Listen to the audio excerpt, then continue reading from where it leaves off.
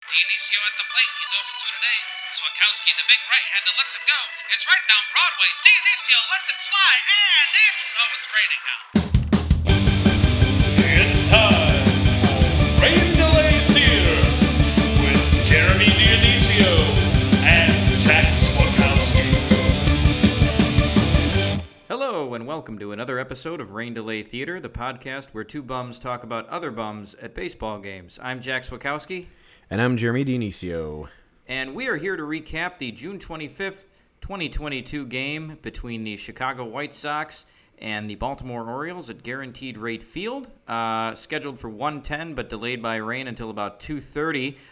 It was our very first White Sox day game, and I think it was also our very first bobblehead game as well. So a couple of firsts. And first time seeing the Orioles as well. And first time seeing the Orioles, yeah. So a lot of firsts here. I think the big question was, would White Sox fans be more well behaved during the day, or are they like werewolves? Do they, do they go crazy when the moon comes out? The answer, folks. What do you think? But we'll get to that later.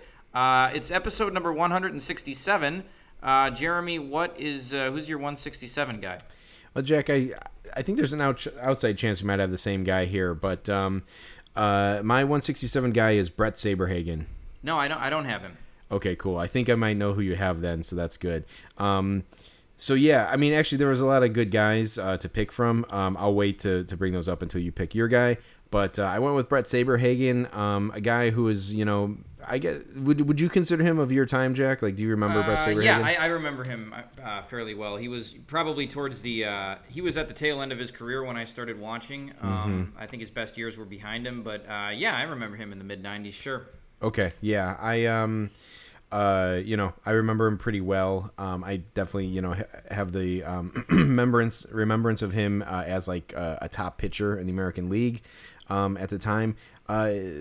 So yeah, his he pitched from 84 to 2001, which is way longer kind of than I feel like his career lasted. But his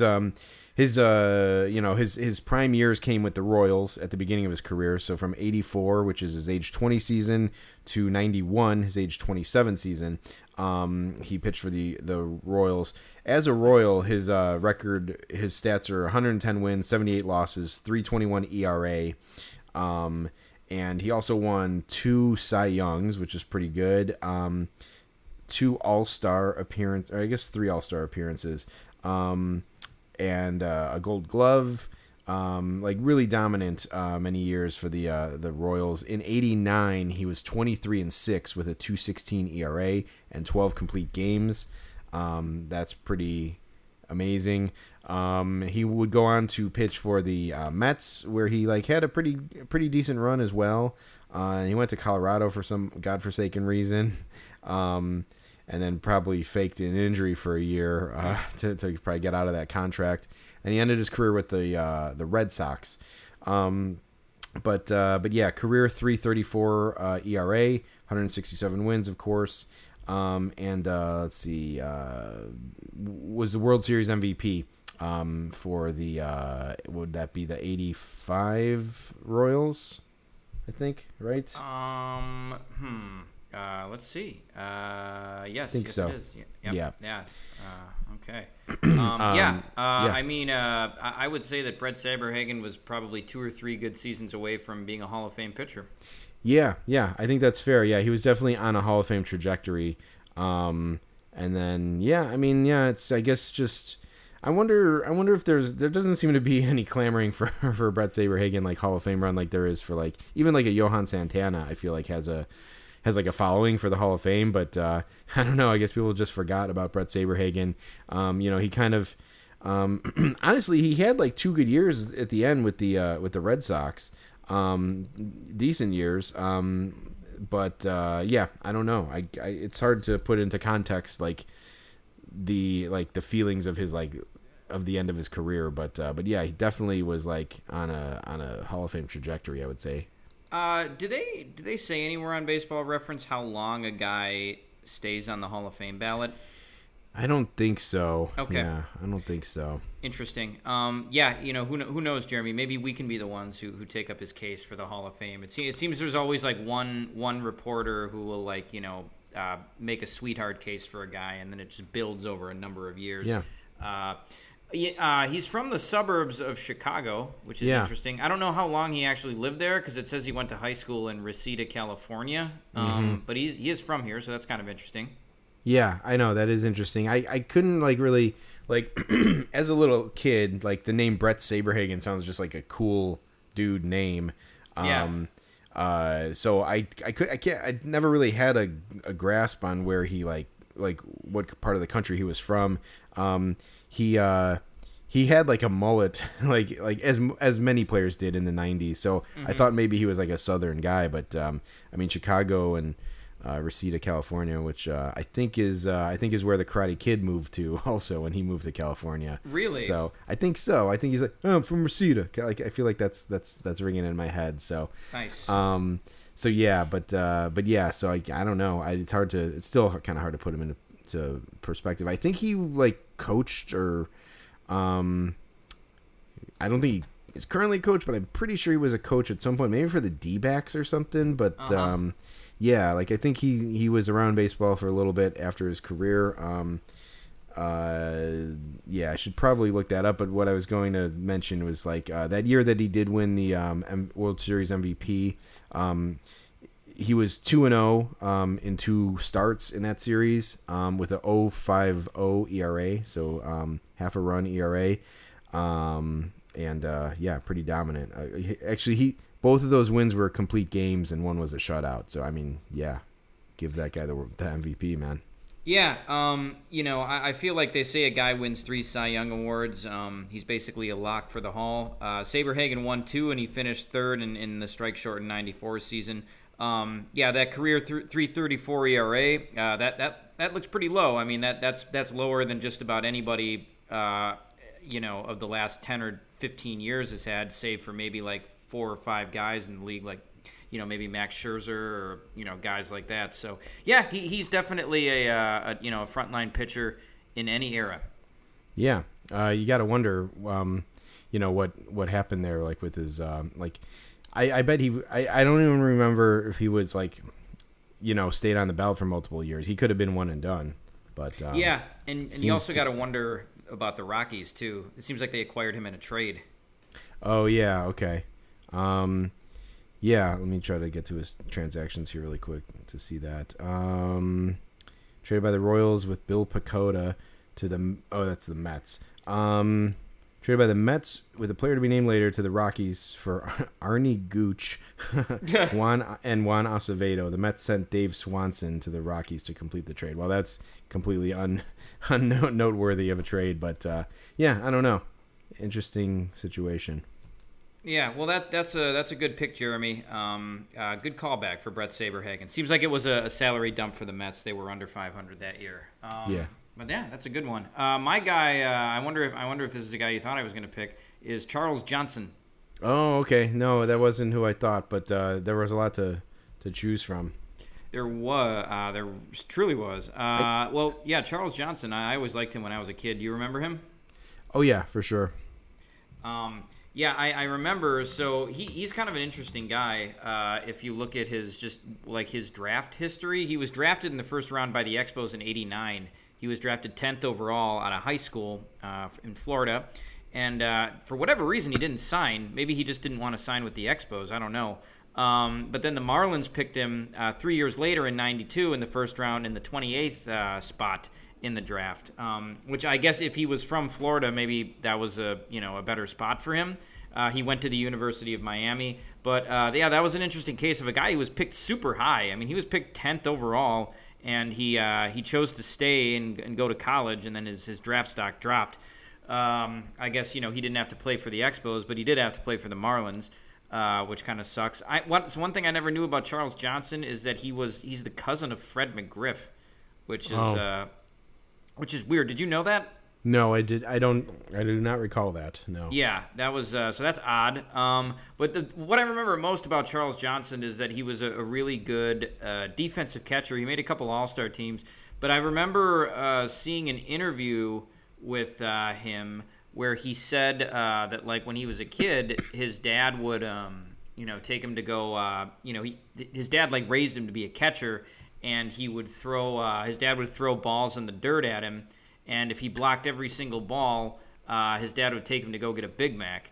And he liked Big Macs. He liked Big Macs so much that he always wanted to block every ball. So I was like, that always stuck with me. And I was like, man, if I do well at something, I should I should get myself some fast food or something. It didn't, that creates a vicious, a vicious cycle for someone who's not a professional athlete and getting lots and lots of exercise. So, but yeah, I must have seen that interview 25 years ago, if not more, and it stuck with me. I recall that fact now, Jack, now that you're mentioning it. I personally would have probably opted for a quarter pounder over a Big Mac, but yeah. Sure. But yeah, I do recall that story for sure. Yeah, he also played like half of a season with the White Sox, which that's just like a classic White Sox pickup to like pick up a guy who was at the tail end of his career. Charles Johnson played from 94 to 2005, so the White Sox picked him up in 2000 when his best years were behind him. He actually had good numbers for the Sox during his run with them, and he made an All-Star team the next year. But it's definitely a very White Sox pickup to get a guy just after his prime. I'm looking at this, and like it says, he was traded by the Orioles with Harold Baines to the White Sox. And I'm like, I bet that trade was more about Harold Baines at that point, who was probably like 42 years old. It's probably more about Harold Baines than it was than Charles Johnson. Yeah, for sure. Speaking of the Hall of Fame, Jerry Reinsdorf is basically the guy who got Harold Baines into the Hall of Fame. Right. But yeah, I always liked Charles Johnson. Didn't know that he ended his career with the Diamondbacks, the Devil Rays, which seems like a little anticlimactic. But he played 19 games with them in 2005, and then he just called it quits after that. Also, it looks like he was represented by Scott Boras. He made almost $50 million in his career, so he did well for himself. It's funny though, because that's like, he would be making that. He would have signed that like in like a.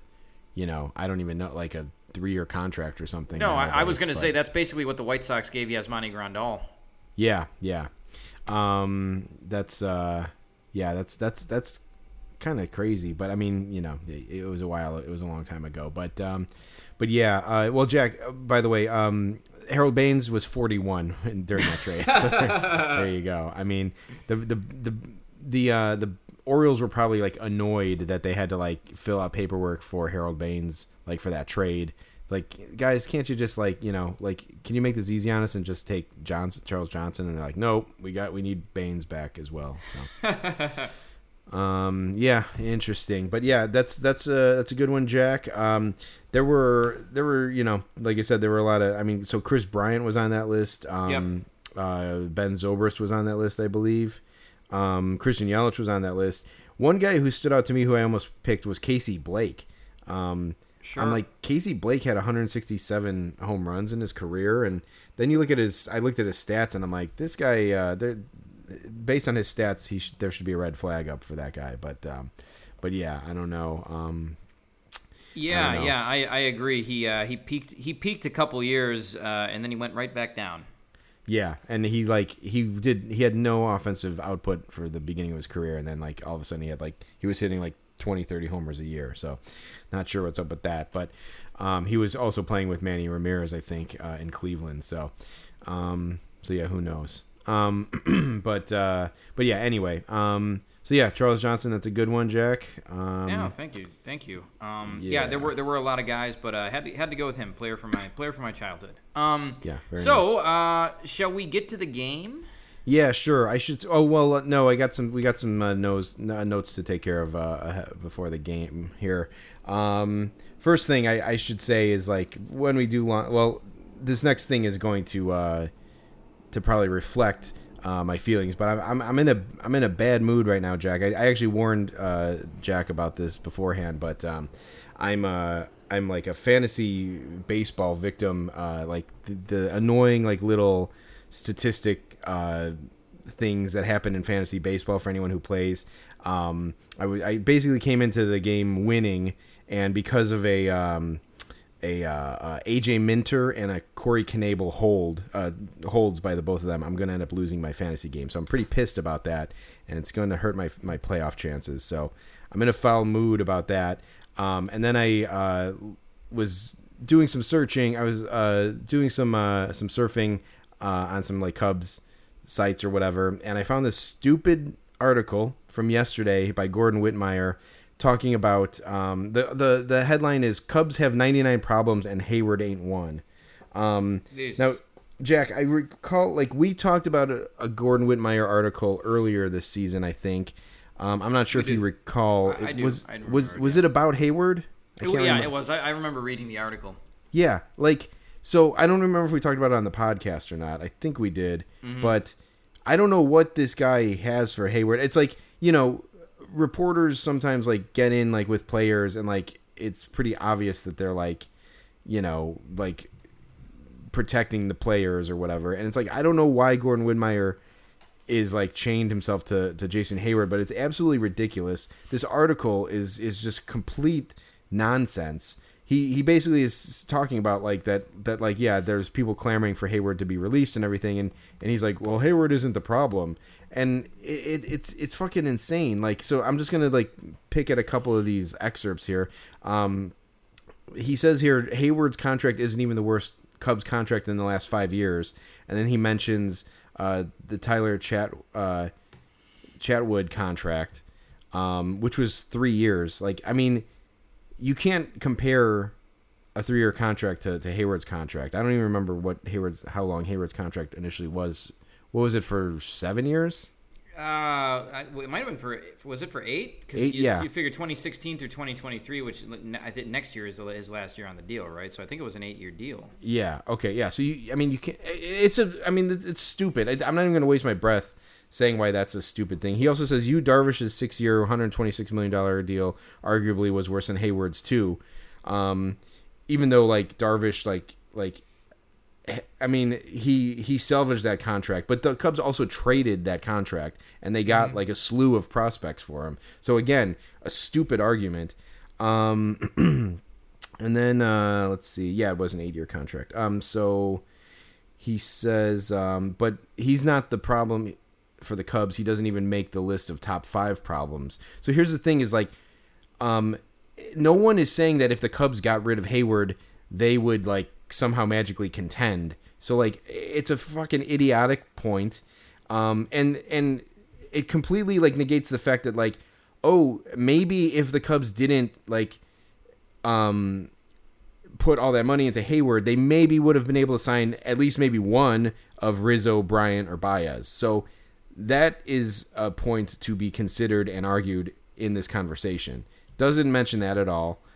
Completely like willfully ignorant of that.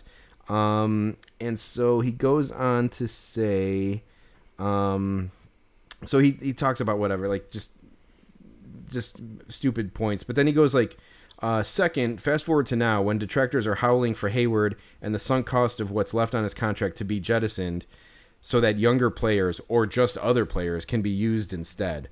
And then he says, what other players? Rookie Nelson Velasquez started Saturday, had 2 hits, and will play more as his performance and the matchups present chances to succeed. He is also a career strikeout problem that suggests a free run to play every day might not be the best approach right away. Top prospect, Brennan Davis is hurt. Free agent right fielder Seiya Suzuki is on the injured list and probably starting a rehab assignment at Iowa next week. Hayward's place on the roster isn't creating a 40-man jam right now, and until Suzuki returns from the IL, his playing time isn't costing anyone else. Obviously, when those factors change again, the Cubs might have decisions to face. Like, first of all, how do you like ignore that point? Like, that's the point. Is like when Seiya Suzuki comes back, they need to get rid of him. Okay, so that's the point that everyone's pretty much saying. But if these players are not playing every day, that's why Hayward needs to be gone. It's not just like, oh, he played yesterday. Like, that's the problem, you idiot. Jack, would you say that Clint Frazier is a good player? No. Yeah, I agree. He's not, but he should still be playing over Hayward because maybe something might click for him, and it might be like even if you can establish him as like a fourth outfielder, it's still useful for him to play over Hayward. So that's the thing. But like just ignoring that fact completely. And then he goes, but how many Cubs on this roster right now, the 40-man roster, can be counted on as pieces for the Cubs' next playoff team? Go ahead, name 10. Like, name 10? Like, what do you, like, what? Name 10? Why don't you name 25? Like, what do you mean 10? It doesn't matter. If it's 1, the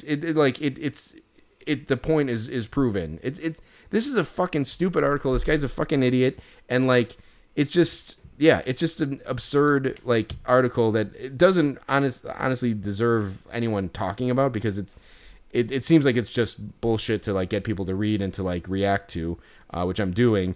But, you know, they caught me at a bad time with this fantasy baseball loss, pending loss. So I just wanted to bring it up, and it's just absurd. Like, why anyone would be beating the drum for Hayward at this point is just absurd and tone deaf. It's like, why would you not start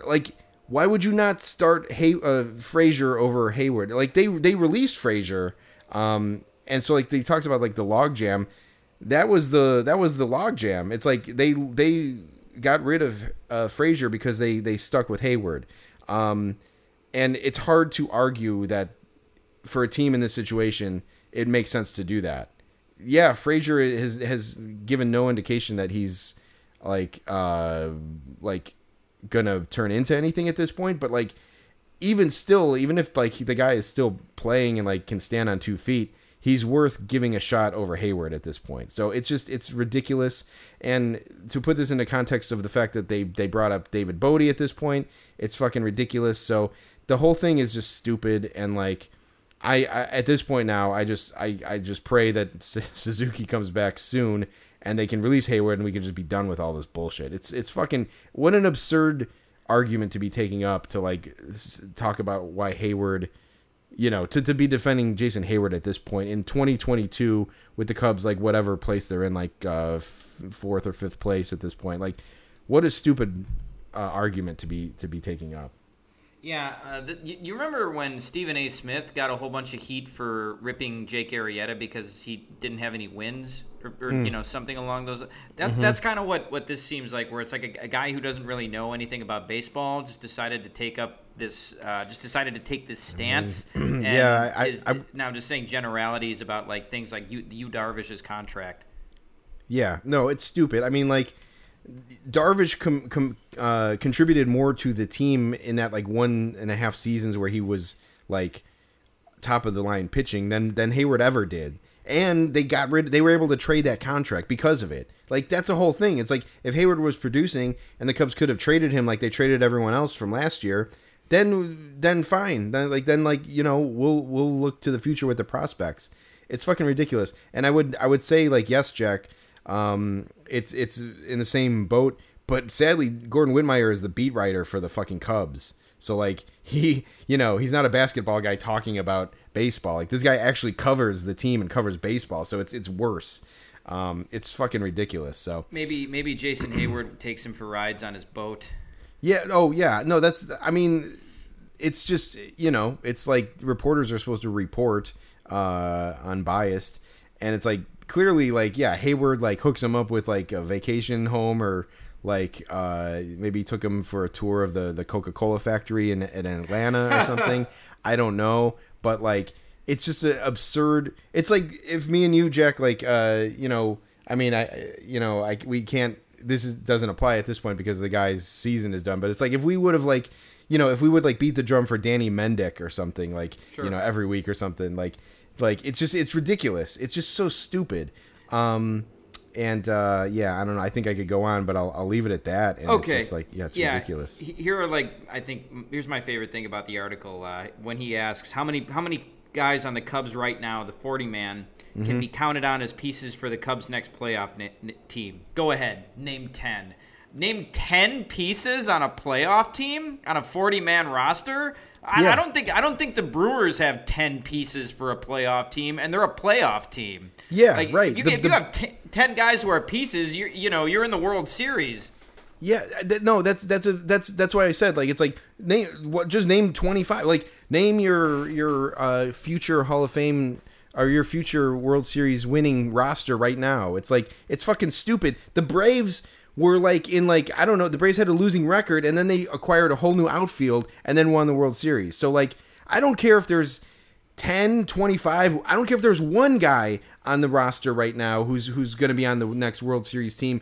It's just ridiculous. It's like, if he's taking up even one spot of a guy who may contribute to the Cubs in the future, he's taking up a spot and he should be gone. Like, that's just the bottom line. If there's one player who might help the Cubs win one game in the future, then that's the argument to get rid of him. I mean, like, Hayward is not part of the future.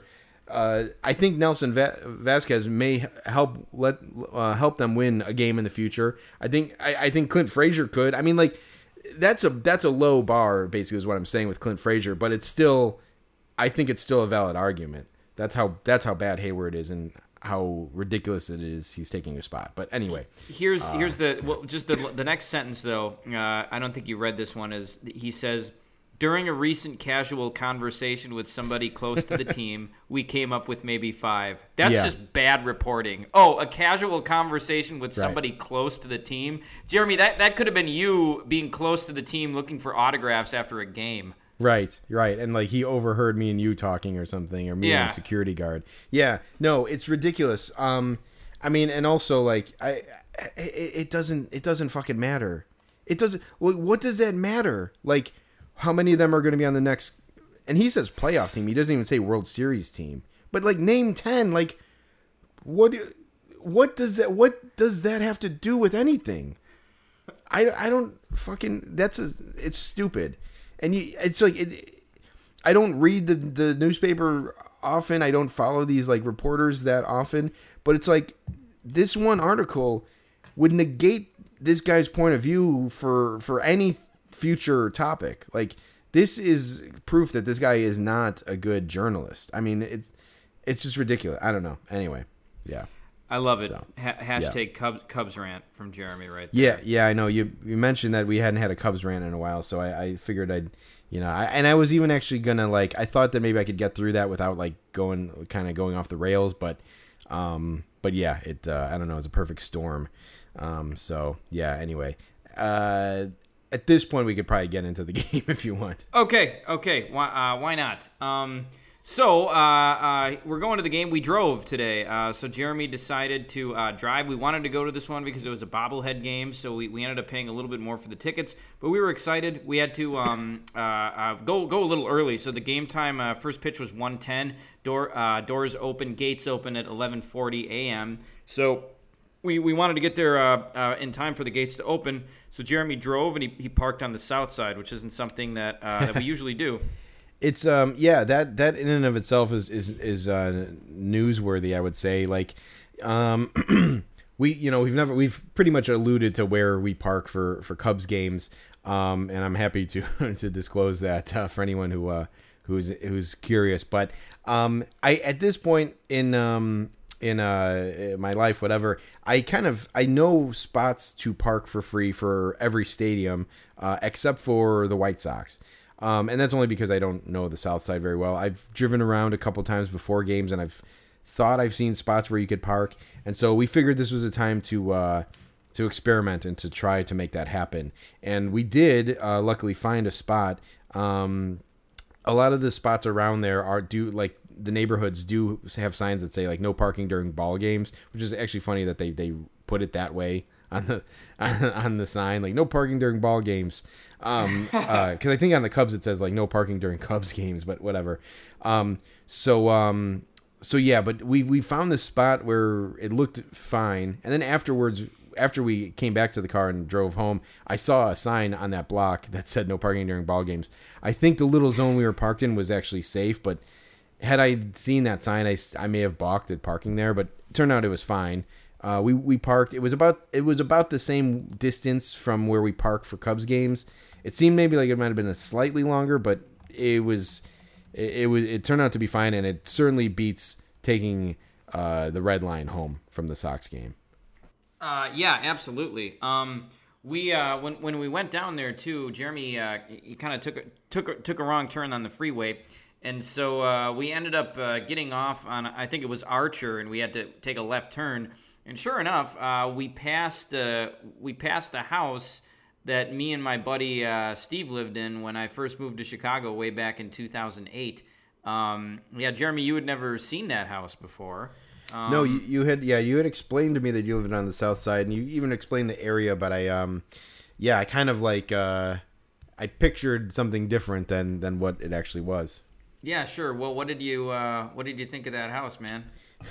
No, you don't have to answer that. Yeah, it's just a note I have here is just desolate. It's like I think we were in Bridgeport roughly, but like it's just like there's like the I think maybe it's 57 Interstate 57, like the Stevenson maybe like goes through there, and like so there's like there's elevated like expressway tracks and like viaducts and like just a lot of industrial stuff. It's just very desolate in that area. And like, you know, if Chicagoans, if people know like the north side of Chicago, this is still the city, but it's kind of industrial and bleak and desolate. So there you go. Sure. So yeah, that was a trip. I hadn't seen that house in many years. It's got 15 more years on it than it used to. I think my buddy Steve told me that when he lived there, I think he said people used to steal his mail and stuff like that. So it's just it's less than ideal.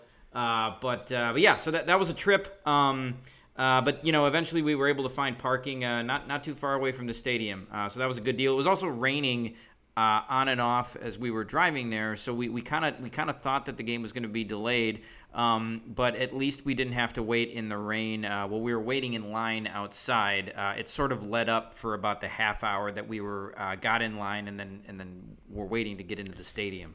Yeah, we didn't get drenched. The rain did pick up like right as we got to like the front gate, but yeah, it actually worked out pretty well. And then of course once we got into the stadium, the rain really happened, and we had that long delay. But yeah, not too bad. We approached the stadium, and I kind of braced Jack for this. Any sort of White Sox giveaways, like, so the White Sox take their giveaways pretty seriously. And we had to get there early. Honestly, in my mind, I kind of wanted to. I think we wanted to get there at like by 11:15. We ended up like walking up. It was almost like 11:40 when the gates opened, and I wanted to try to get in line as early as possible without just being ridiculous and getting there at like fucking 10 a.m. or something. But we got up, we walked up, kind of like near the parking lot where we normally go in. There's a gate there, and there was this crazy line that kind of was going down the sidewalk, and it kind of, you couldn't see where it led to, and you couldn't see where it started. But there was like hundreds of people in front of us, to the point, like when you see that, I mean, Jack, when you see that line, did you feel like we were going to get bobbleheads, or were you like feeling optimistic? Jeremy, honestly, I was. I thought we were going to do it just because 20,000 people is one fuck of a lot of people. And that was how many people were getting them. Did you feel differently? Well, I mean, you got to also keep in mind that that's 20,000 bobbleheads distributed over all the entrances of the stadium, So, maybe there's like 5,000 there. Still, like, I mean, that's even 5,000 is a lot of people. And like there was, although I will say I felt like there's probably a couple thousand people in front of us in line, I would say. Maybe like 1,000, I don't know.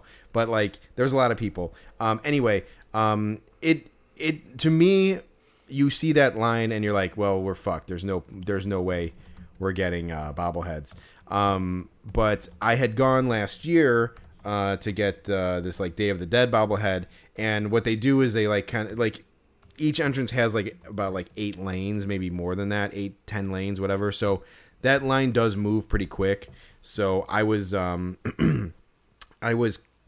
kind of was like trusting the numbers and thinking like that would all work in our favor, but I was still like a little nervous until we like actually were like maybe like 5 people away from getting through. So yeah, it is always nerve-wracking, even when you get up there and you see all the boxes. You're never quite sure you're going to get one until it's in your hands.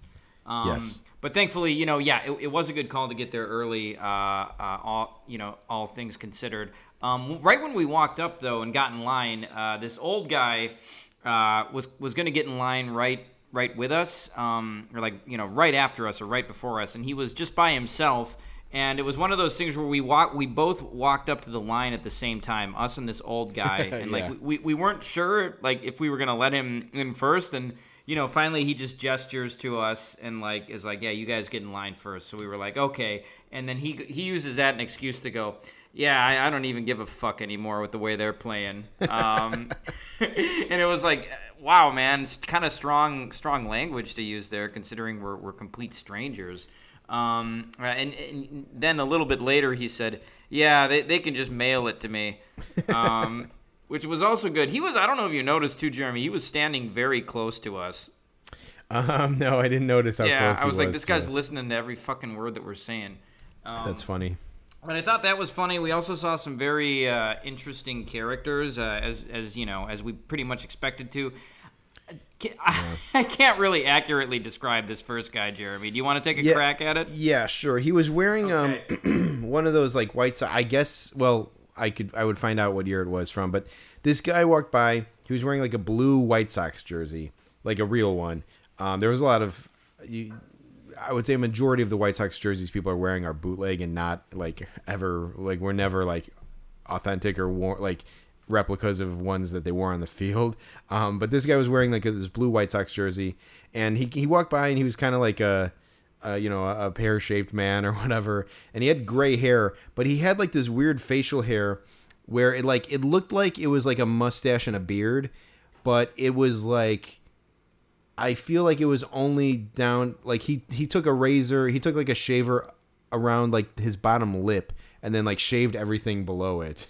So it's it was just it, and it was very short too, and it was completely gray, so it blended in with his skin. So it was just weird. It was, I don't know what the statement there was. I don't think there was any sort of shape to it. It was just it had the look of a mustache and what would have been a beard, but it was I feel like it was about an inch in length, starting from his nose to around his mouth or whatever, and just around his face. It was weird. It was like sideburns, but the sideburns were really thin, and then it went up into a mustache and and to the other sideburn. It was a very strange look, and they weren't mutton chops either. It was just very thin sideburns. Yeah, and the whole hair was short to begin with, so it's it didn't even really look. You couldn't register unless the guy walked right by you, which he did. And then I did hear him say to the guy with him, he's like, yeah, this is from '69, and he was he touched the jersey or whatever. So I guess it's a 1969 White Sox jersey. Okay. But yeah, that was that guy. Then Jack saw another guy. Yeah, there was also a guy. I got a kick out of this guy. So he looked like a big biker dude. I mean, if in terms of face, if you could just imagine a guy from ZZ Top, really long beard. It wasn't gray. It was he had a reddish blonde beard. But he was he's kind of shaped like a bowling ball, just one of those big biker guys. He was bald with this very long beard, but he had a shirt. And the shirt was a skull with a White Sox cap on it. But then the skull had a really long beard, too. That was in the same shape as this guy's beard. Yeah, and it was just it was almost like the guy had a picture of himself as a skull on his own T-shirt. It was just it was an odd choice. Jack, I don't even think that skull had a White Sox hat on it. I honestly, Jack, because I asked you, is it a White Sox themed shirt? Yeah. And I don't, I think maybe you didn't know or something, but I did get a chance to see it, and I don't think I'm pretty sure it was just the skull with a beard on it, which he was wearing a White Sox jersey, open, over it, I think. But that was just some kind of weird biker shirt or something. I don't even know, but it did look, the beard was the same as on the skull that was on his face too. Yeah. Which is so it's you look at the fucking guy's torso and it's got this picture on it, and then you look up at his face and it's him with the skull with flesh on it. It was, I don't know. It was a weird shirt. So then Jeremy and I don't enter by this area too much, but we were sort of by the very front entrance of the stadium, which where the some of the statues are, and sometimes in that area they have a cover band playing, which we've passed before, and I think we've walked past.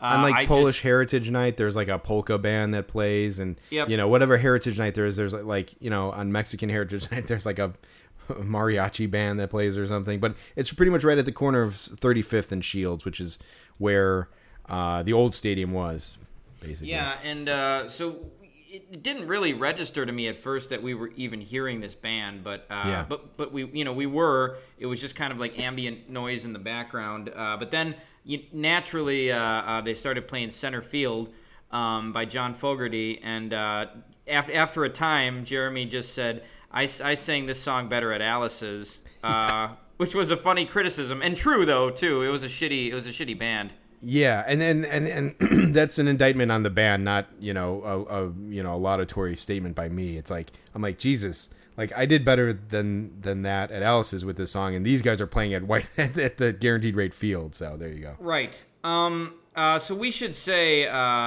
here that we got up and we got to see the bobbleheads, or we got our bobbleheads, but right before we got them, there was a big log jam, and there were people who were getting their bobbleheads in full White Sox attire and just leaving after they got the bobbleheads. Yeah, we encountered this in two different ways. The most annoying one was the people who like got in line, who were like in this like there's like 8 lines next to each other. They got up, got the bobbleheads, and then did a complete about face, and then went back through the crowd, inconveniencing everyone and like pushing through.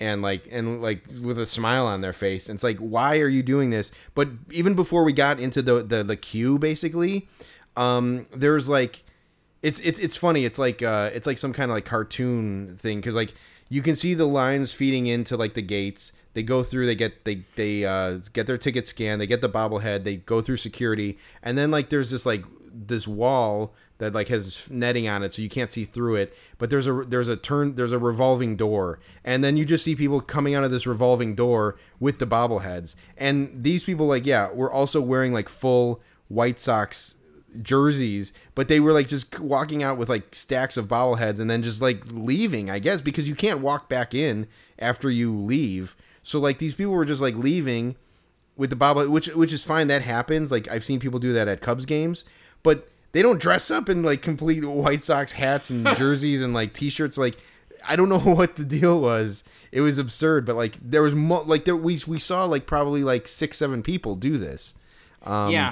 Maybe they were trying to be incognito and like just pretend to be White Sox fans because they felt like that would get them a better chance at a bobblehead.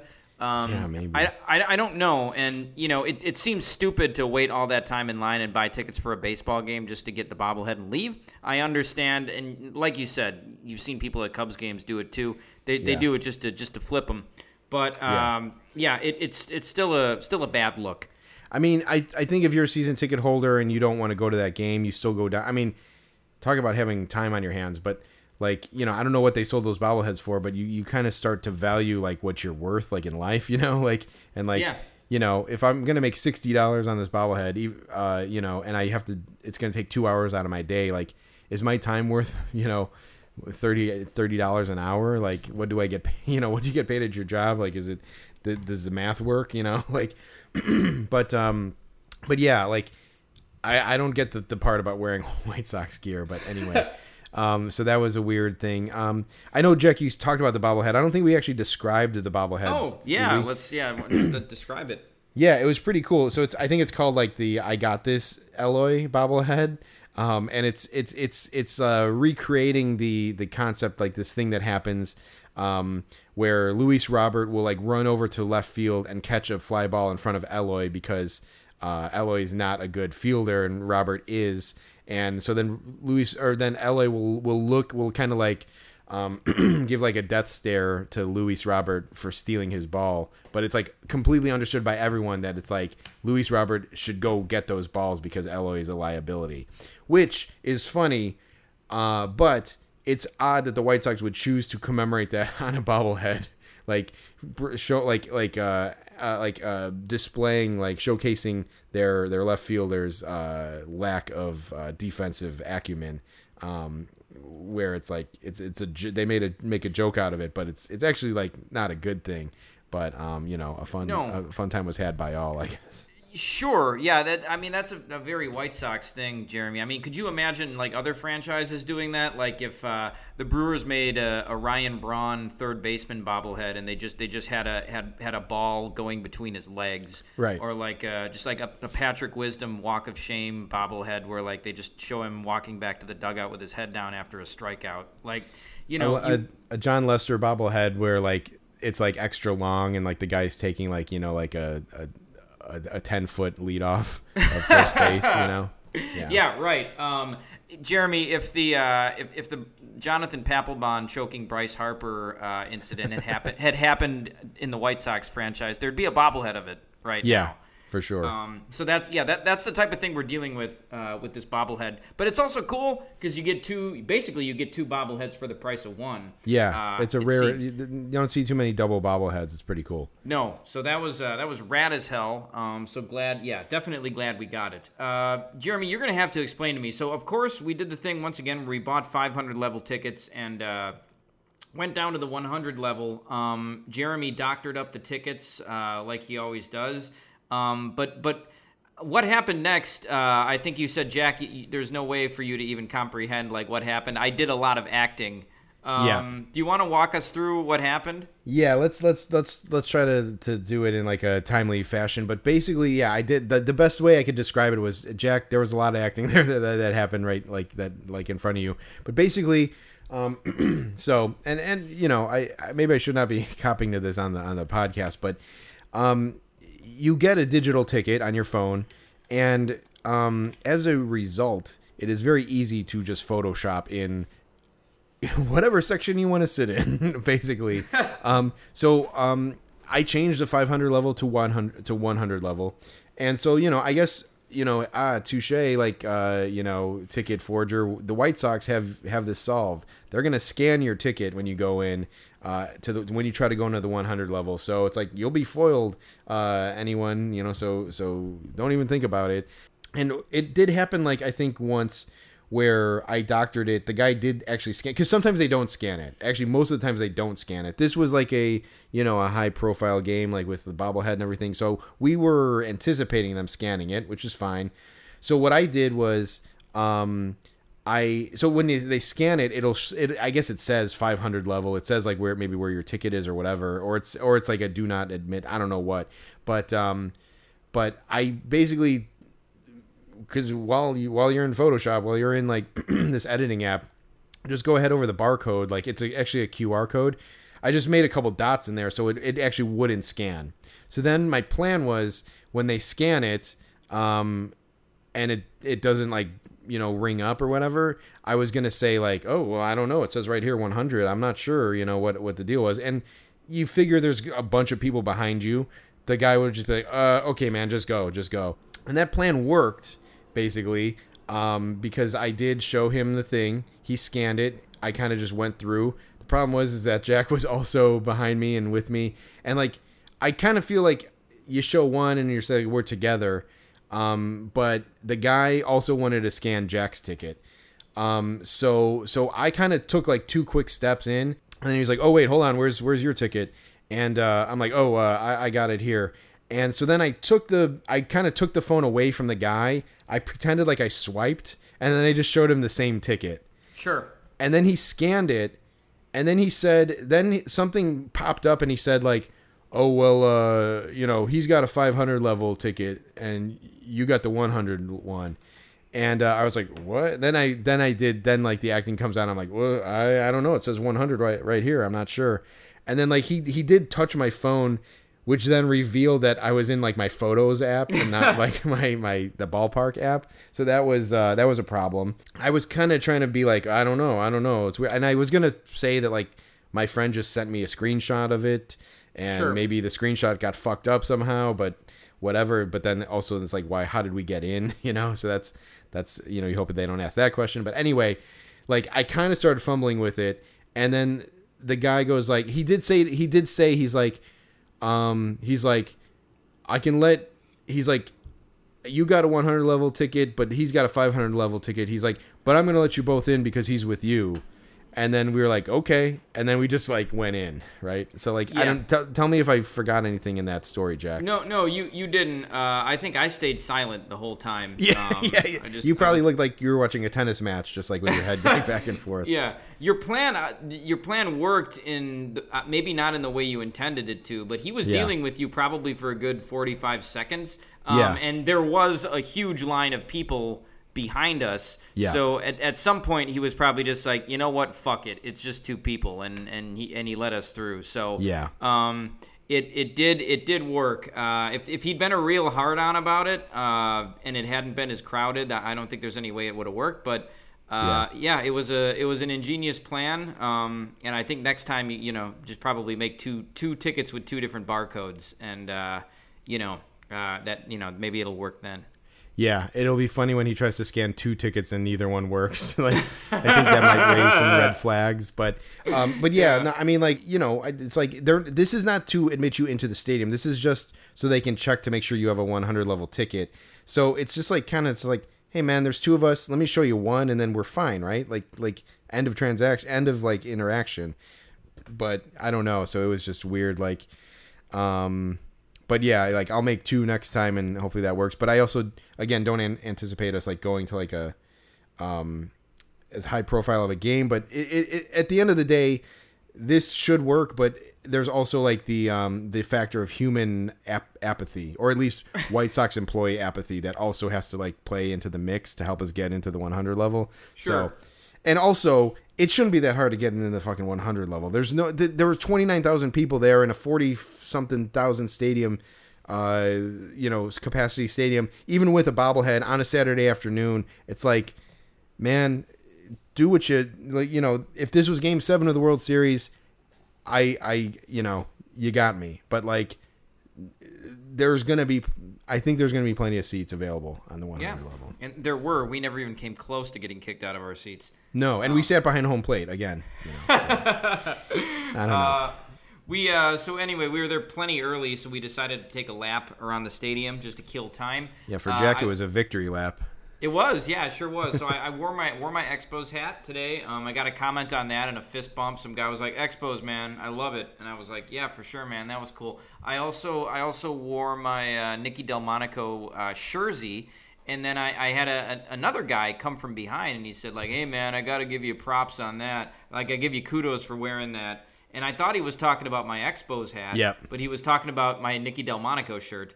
I think he said, "At least I have Anderson." So he was wearing like a Tim Anderson jersey. Yeah, he basically was like, "Man, I got to give you kudos for wearing that shirt, man." He's like, that takes, I don't know if he said that takes some dedication or that takes some balls or something, but he's like, "Yeah, man, you're wearing that shirt, man. Like, I got to give it up for that." And he's like, and then he goes like, "Yeah, at least I got Tim Anderson." And it's like, okay, great, you got Tim Anderson. It's like, and then I kind of like joked, I interjected, and I made some kind of joke, just some benign joke, and I figured that would be the end of the interaction, and I did think of my next line in my head, but I'm like, I'm not gonna say it because we're done here. But then the guy went on some more, and he's like, "Yeah, man, I got Anderson, but that's just Delmonico, man. Like, just kind of, he kept going on, and then I said like, we got to take up a collection for this guy, so he could get a new shirt."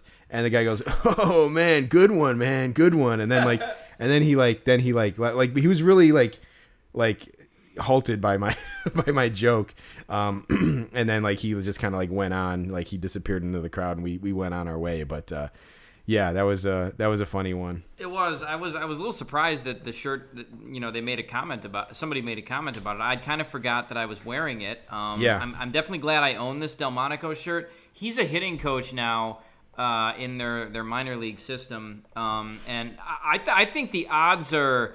The odds are better that he is going to become the major league hitting coach someday than that he's not going to be their hitting coach. I would say it's probably like 70-30. I know nothing about his skills as a coach, but it's the White Sox. So he's probably going to end up as their major league hitting coach, if not their manager someday.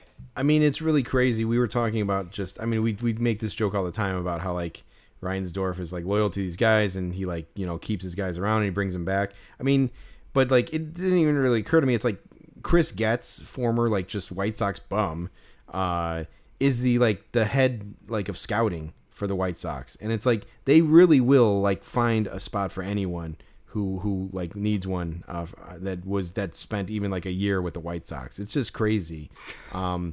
Like so yeah, like yeah, I mean I'm just trying to think of some other, like LSA Ramirez, you know, will be like, he'll take over for Gene Honda, you know, when he retires. Sure.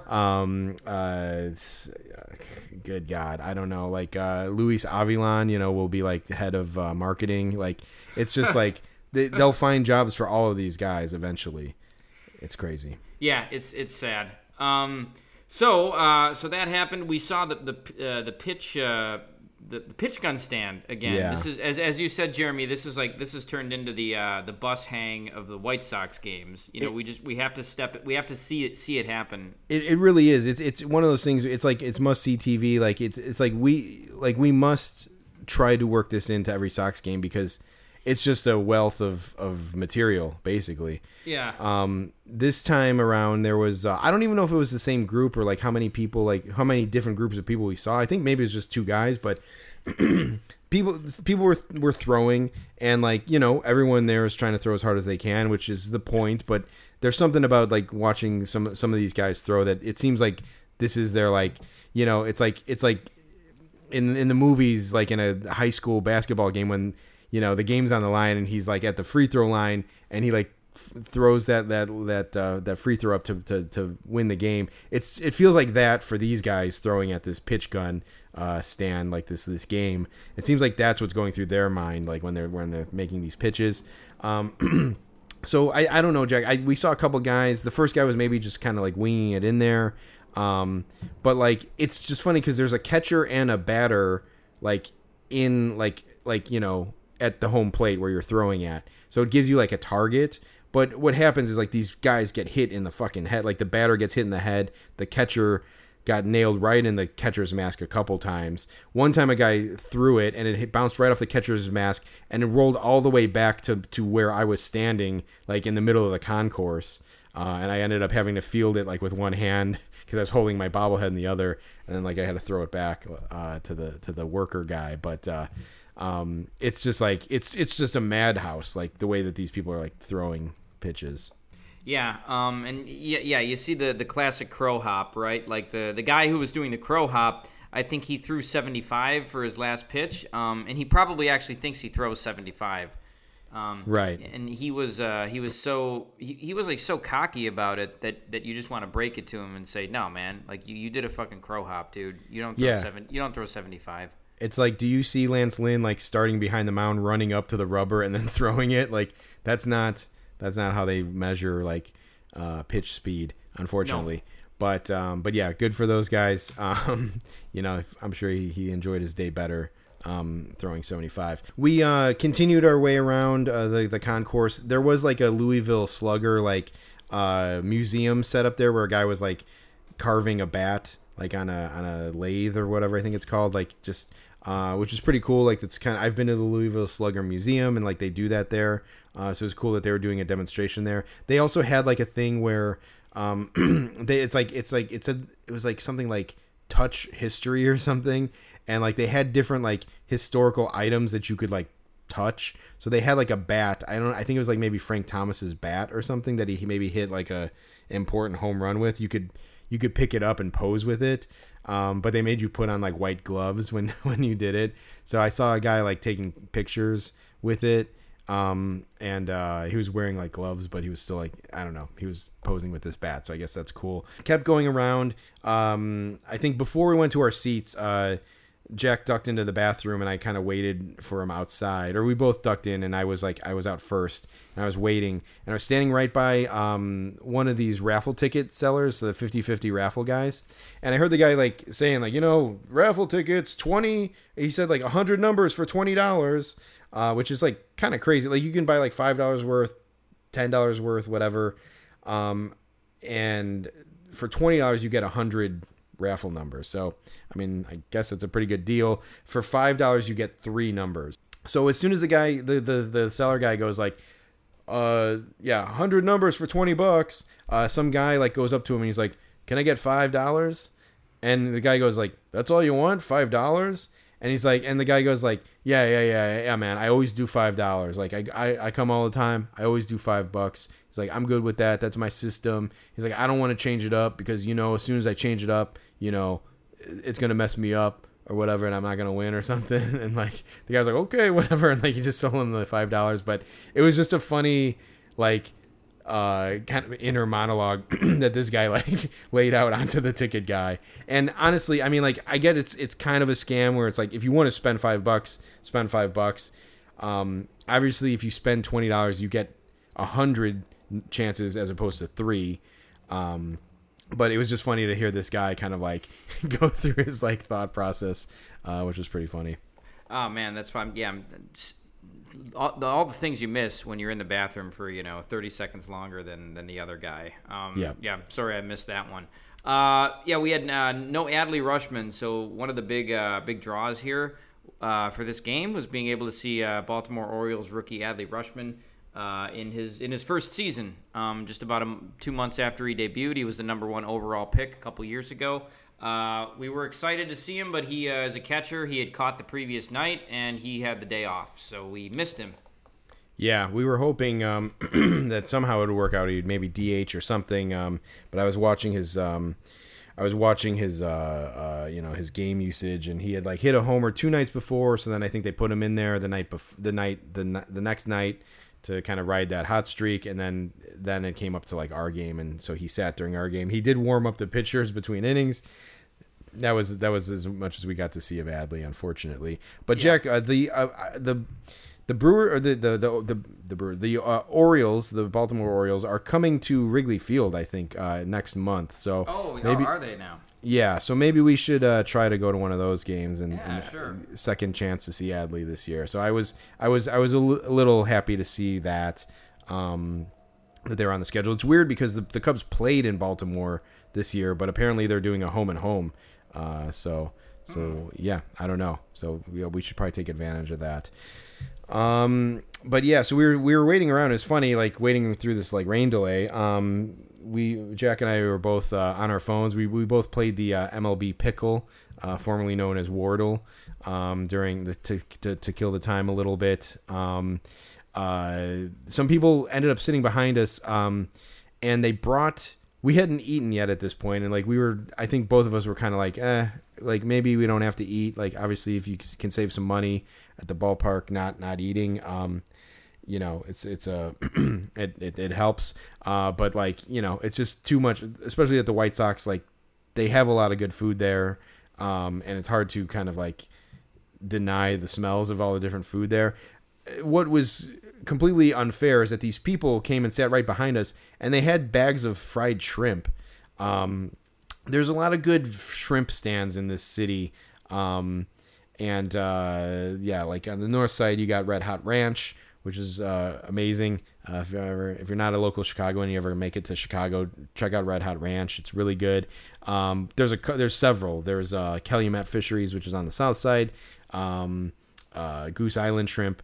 But I don't know. I can't quite tell where these people got theirs from. But these people sat behind us and were eating these like fried shrimp, and like they're absolutely delicious. And like I was smelling that, and it was just like unfair because like they brought it into the stadium, and you can't even go get that at a stand. So it was unfair, and like they, I think they ate their shrimp and left at some point, but it was kind of tough. So I did end up going and getting a heater dog, which I said to Jack, I'm a heater dog guy, so that's my go-to there now. But Jack, you didn't end up getting any food, did you? No, I did not. Yeah. But next time I go, I got to get one of those heaters. Yeah, you're a stronger man than I couldn't deny that shrimp smell. So, but yeah, good stuff. What was that one restaurant we went to that one time? That seafood restaurant? We went to Lawrence Fisheries, I think, right, Jack? Is that right? Yeah, that was the one we went to. Yeah, so that's the only one that he didn't mention, but yeah, that one is like right by Chinatown. So I assume that's where they got them from. Although I know my shrimp, and it didn't they didn't jump out at me right away as being from Lawrence's, but we did go to Lawrence Fisheries one night. They're open 24 hours, and I think we were there probably like 2 a.m. or something. So maybe later than that. Yeah, probably later than that. Yeah, good stuff. So sitting right next to us was a guy and presumably his wife. The guy had on a very large White Sox chain around his neck. It was like one of those chains that like a rapper would wear, or it was a comical chain. Like yes. To say chain, like I don't want to mislead people. It was like a dog. It was like a junkyard dog chain, like a chain link. It was a kind of chain that Hercules, the wrestler from Power and Glory, wore around his neck. It's a real chain that you would chain up like a motorcycle to like a fence with, like a real chain link chain. It looked like it weighed about 20 pounds. And it had a big White Sox emblem on it.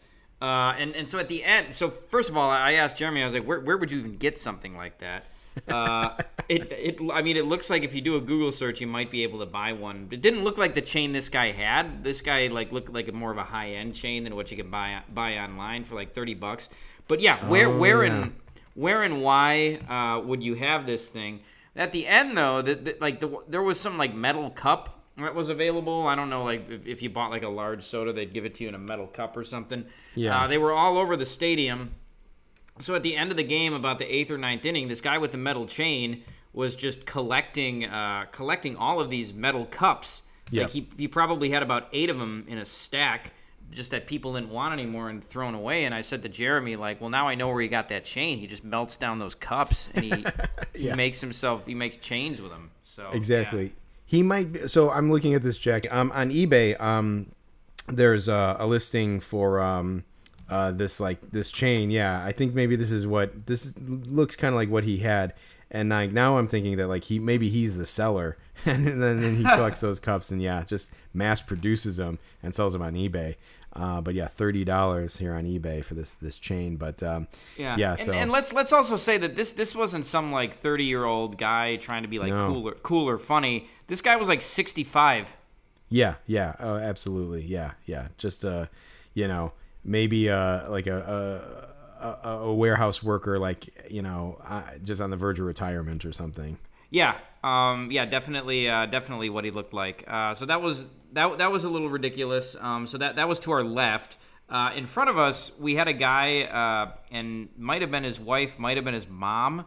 Not really sure. Jack was cutting this guy some slack by saying that was his mom, and I don't know what that speaks to necessarily. I think the guy was, I think the woman had like gray hair, and the guy had a hat on, but I could tell like he was kind of maybe salt and peppery. So I think they were about the same age, but yeah, it was a little. It wasn't obviously clear like just by looking at him right away. No, but this guy struck up a conversation with this pretty normal looking family of 4 right by him. There's 2 parts to this thing that happened basically. So he was with his family, I think, or like some family friends. Like there was a large group of maybe like 6-8 people sitting in this group together, and one of those was his wife or whatever. But he was standing around and he was talking to them, and he's like, "Hey, listen, everyone," and he was kind of like bending over to them. He was like kind of bending like in towards them, and he's like, "Hey, the Sox had a worse record at this point in '83. Okay, that's all I'm saying. Like they had a worse record in '83, and look what happened there." He's like, "And this kid starting the day, they're saying he's going to be the spark plug for this team. Okay, so and then he was like kind of going on like about like the White Sox chances this season. It would turn out that the White Sox lost 3 of 4 to the Baltimore Orioles, and I think maybe they did win today, so I think maybe they are both maybe have 34 wins on the season. They do. The Orioles have a couple more losses, but you're delusional if coming off of like even at that point they had lost 2 games to the Orioles. You're delusional if you're trying to like talk about how you still have a chance to do whatever, make the playoffs or whatever after coming off of this horrible showing. But this guy was like, he had like all the talking points basically, and I was just like, and he was talking to his family who like none of them seemed to care as much as this guy did about anything. They were just like at a ball game, it seemed like, and he was like giving all these like things about the White Sox chances. Then like there was this family in front of us who were like this like kind of just totally normal looking family, and they waved hi to the guy or whatever, and then the guy like leans in over a row because he was like 1 or 2 rows in front of him, and he's like, "Do me a favor, call my number so I have yours." And the guy's like, "Oh yeah, sure." And like I maybe got the impression they were season ticket holders maybe, but then they like left to go sit all the way down like closer to the field or whatever. They were just by our section to escape the rain. But then so like he's like, "Yeah, do me a favor, call my number so I have your phone." And then he's like then like this family was like, it was a husband, wife, and then like 2 daughters. And so he goes to the one daughter and he's like, "Hey, so how you doing in school? How were your grades? And she's like, "They were good." And he's like, "Good, that's good." And then he like leaned over to the other daughter and he's like, "Hey, you have a good luck in school next year, okay? Good luck. Do good in school." And then he like turned around and like went away. But like I don't know who this guy was. He was like the mayor of like section 130, but yeah. He had a lot to say about different topics. Yeah, he did. And Jeremy, I got the vibe that when he said, "Do me a favor, call my number so I have yours," I don't think that call ever happened, man. Oh, no, I don't think so either. He's like, "Yeah, sure, I'll do that." And like, yeah. And I don't think that happened. Yeah. And what for? I don't know. But yeah. So they kind of disappeared. I do think I may have saw him at the end. But yeah. But so this is still like during this rain delay, which I think I read it was 1 hour and 21 minutes. The White Sox did like kind of like, as you would expect, play a lot of like rain themed songs during it, but they were all very like on the nose. And I don't know. I'm trying to think of. I don't even think they played. There's like a good Albert Hammond, like "It Never Rains in Southern California." Like, I don't even think they played that one, but it was. I don't know. Maybe they did play some good ones, I guess. But like, it was just like, it seemed like someone just searched like iTunes for rain and then just played like every song that has rain in the song. Yeah, they sure did. Did they play "Have You Ever Seen the Rain"? No, they didn't. So yeah, as I'm saying this, like they didn't play like "Raindrops Keep Falling on My Head." So I guess maybe they played like the second level of rain songs, but Did yeah. They play "I Can See Clearly Now, the Rain Is Gone"? I don't think they played that one either. So. Yeah, well, this is just a missed opportunity. This is like they need to get back the guy who did the music for Pride Night last year. That's right. Yeah. Yeah. So maybe that one. I guess give them credit for, but I definitely do think they just searched the term rain and just played anything that they saw. Yeah, so anyway, it was a long rain delay, and nothing is better coming out of a rain delay than to see the guys to see some action start stirring. You see the grounds crew getting the tarp off the field. You see the first signs of players coming out to to throw or to run sprints along the sideline. So it's a good feeling. You're jacked up. You're ready to go. You almost feel in a way like you forgot you were there to see a baseball game. So it's good. It was a good feeling. Everybody was in a good mood. People cheered when they got the tarp off. And then of course they go through with all the pregame ceremonies, first pitches, the national anthem. And remember when I said way back, like, because it's a day game, does that mean White Sox fans will be better behaved? Unfortunately, this was kind of the first time that we saw that would not be the case. Yeah, right. The national anthem is going on, and we should say too, there was a very like moving like ceremony before the national anthem, where they like let this little kid who was like dealing with a health issue, like a serious health issue, like run the diamond, and like both players, like both teams, like lined up along the base paths and like gave him like high fives as he like ran around the base paths, which is like a very like solemn, touching moment.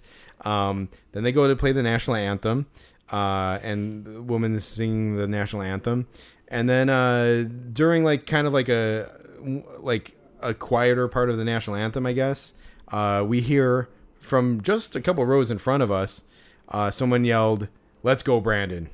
So I feel like you could have like bet, like people like do the snow pool in Chicago where like people try to bet like what day we'll have our first snow of the winter. Sure. And whatever day, if you pick the right day, you win the pool. Someone could have, there should have been a pool like, where we would hear "Let's Go Brandon" yelled at the White Sox game for the first time. I gotta say, and yeah. So so someone yelled it during the national anthem. I will say that the Baltimore Orioles manager is Brandon Hyde. So maybe the guy was like trying to make a joke, but I would bet, my card collection that he wasn't. He did say it, and I heard someone go like, "Oh," and then like laugh or whatever, as if he just said like, "Hey, I could pitch better than this guy," or something like, he made some kind of like sweet joke or something. But he didn't. He yelled that, and I do have to say too.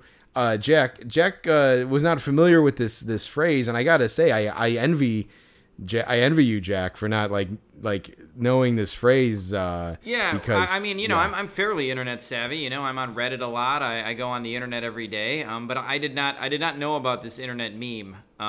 So I don't I'm not even sure. I think it's like a way of life at this point. It's not even just a meme. But yeah, I wish that I didn't know it either. But it is what it is. So yeah. If you don't know what "Let's Go Brandon" means, Google it.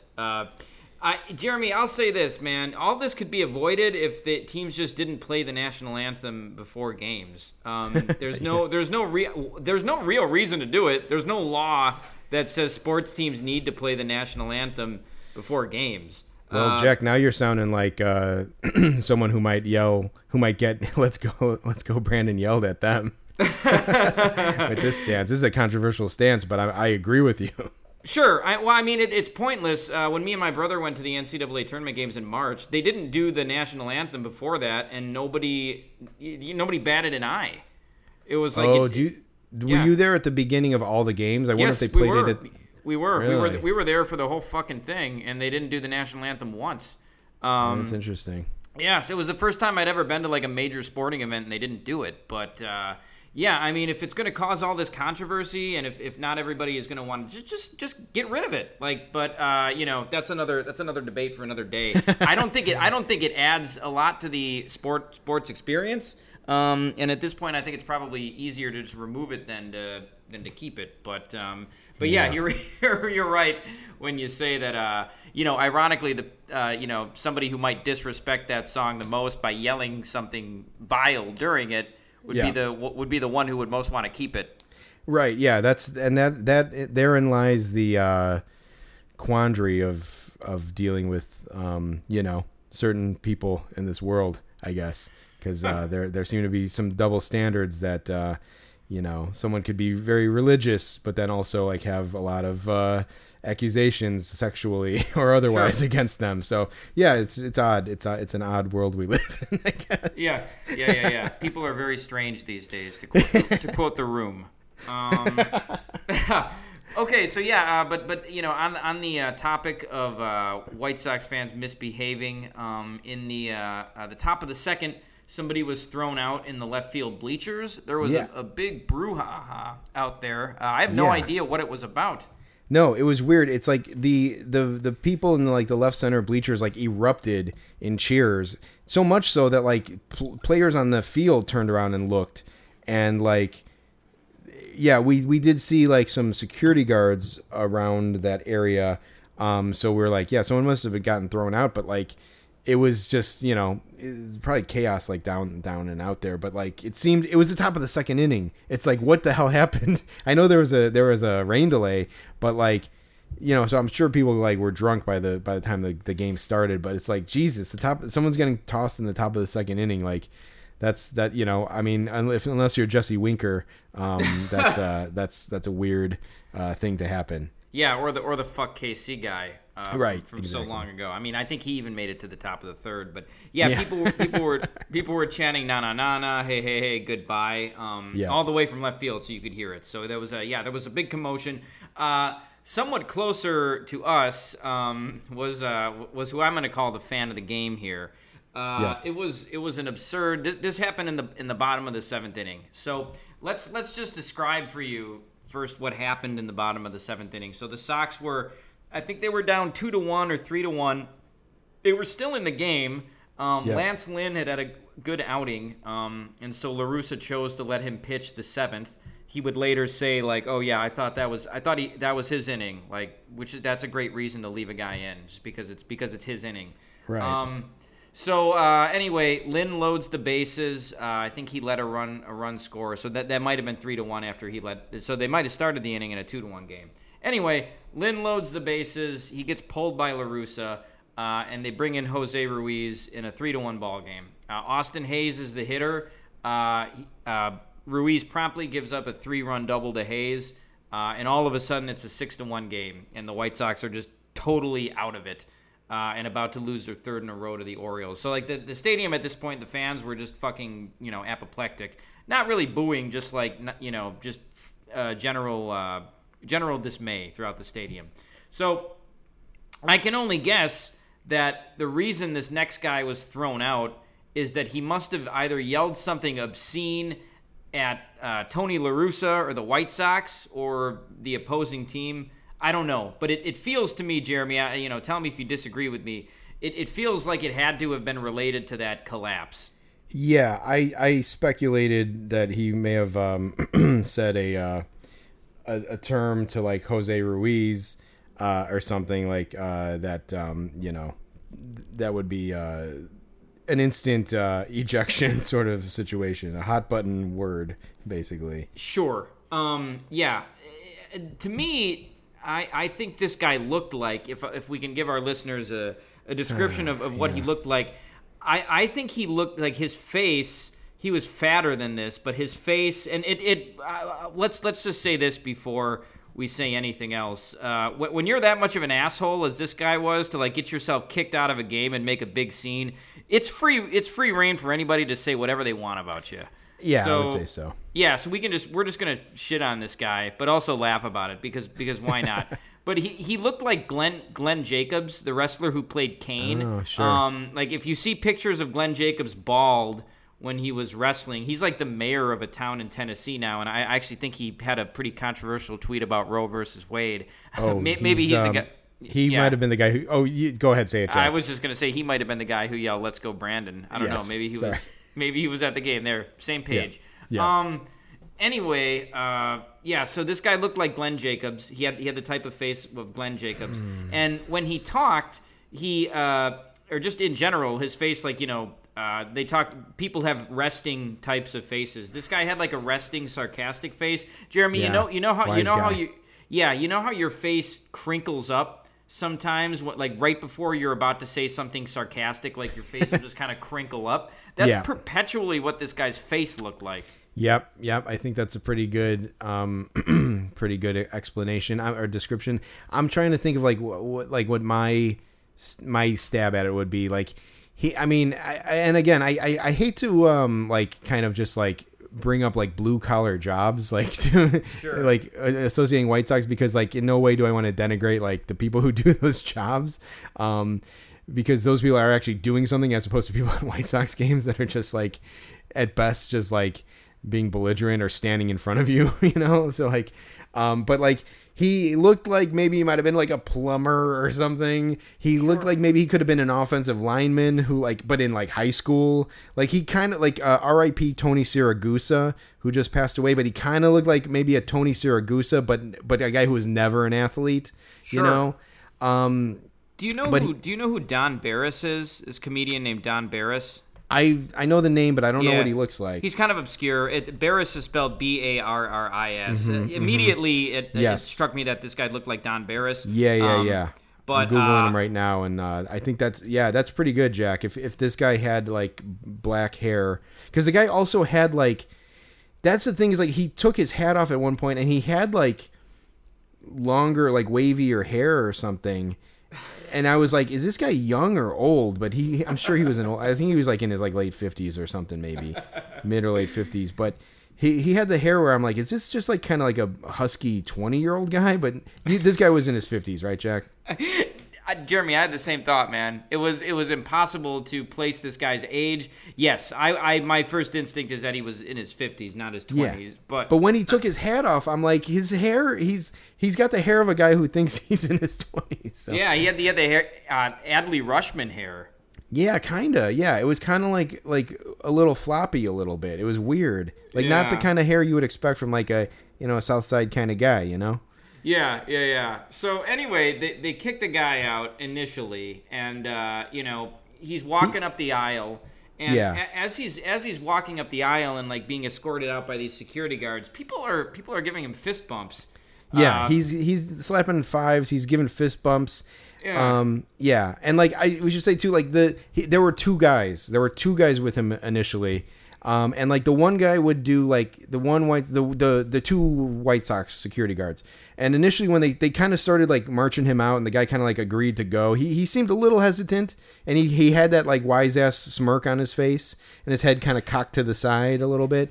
And he seemed to go with them slightly begrudgingly. But like the lead White Sox security guard would like turn his back on it and then start marching forward. And then a couple times the guy who was getting thrown out stopped, and this White Sox guy had to turn around, see that he was now like 5-10 rows in front of him, and then go back. And then like I think he did one other time too. But eventually they did kind of like get up to the top of the stairs, or they disappeared somehow. So that's like they were gone at some point. Yeah, they were, and yeah, as he was walking up these stairs, yeah, he was getting fist bumps and slap of fives from random people. It almost reminded me of like when Mario would get like a mushroom and he would get a little bit bigger. It's like with every slap of five, with every fist bump this guy got, he maybe began to realize that hey, like maybe they shouldn't have kicked me out after all. So. Yeah. Initially, when we were watching this guy, it distracted us from the game, and it was ridiculous enough to where like Jake Berger he struck out, and I didn't know if he was called out looking or if he swung. So I looked at Jeremy and I was like, hey, what happened there? And Jeremy was like, who cares? Let's just look it up later. Like, because like what was happening with this guy was too good. Yeah, but anyway, once the guy was gone. Jeremy got on his phone to look up MLB.com and see what the strikeout was, and we kind of both started paying attention to the game again. Yeah. And then all of a sudden we look over, and sure enough, this guy is back down like he was just a couple rows behind home plate. Yeah, he's like third, fourth row or something. Yeah, and we see this guy, and he's wearing a Luis Robert jersey, and he's wearing one of those red White Sox hats. So we just see his big red White Sox hat and this Robert jersey, and he's back. Like he's back and he's arguing with the security guards again.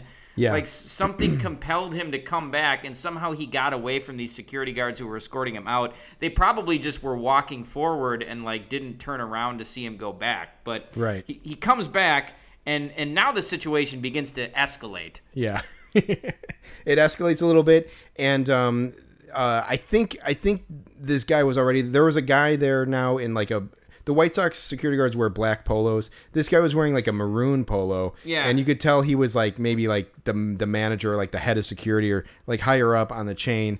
And now he's in this guy's face, like pleading with him. Like he's like gesturing to like the the top of the stairs, like, please, sir, like, please, you have to exit. You have to go. You have to go. And the guy takes on this like kind of like elevated body language, and in my mind he has his hands crossed in front of his body, like kind of resting against his stomach, like kind of like he's holding his hands in front of his stomach, like just I can't explain it, but like he's just like standing there like kind of like biding his time, like holding his hands, like politely hearing this guy out, and like he has his head like cocked to the side, and he's got that smirk on his face, and he's kind of like you can see he's kind of saying stuff out of his ear or out of the side of his mouth, and like he like so we both have like our impressions of this guy, but like to me he was kind of saying like what I was imagining him saying was like, well, my friend, the way I see it is that I shouldn't be kicked out of the game.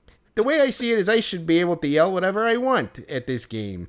I don't know if you want to take a stab at it too. No, Jeff, that's good, Jeremy. I mean, that was essentially it. That had to be how the guy sounded with the way he looked. There's no way. So this situation escalates. There's now about 6 security guards and this head honcho guy here too. And the head honcho guy is pretty big, but he's an old guy with gray hair. But it's he looked like an ex-cop or something. Like he wasn't fucking around. So then, to me, the most ridiculous part of the whole thing is that after exchanging words for about a full minute to 90 seconds, this guy, Luis Robert guy, he makes a dash for one of the aisles to like try to sit down. Yeah. Either in his previous seat or just a seat that was unoccupied. I don't know. It was almost like something from I Think You Should Leave, where like a Tim Robinson character had just exhausted every possible like argument, and then he just decided to try to like do something physical to like sit down. And what I want to know is what was this guy thinking? Like, did he think that like it was such a childish move? Like, did he think that if he sat down, they were going to be like, well, all right, then I guess that's the end of it. He was able to sit down. You know, let's just go.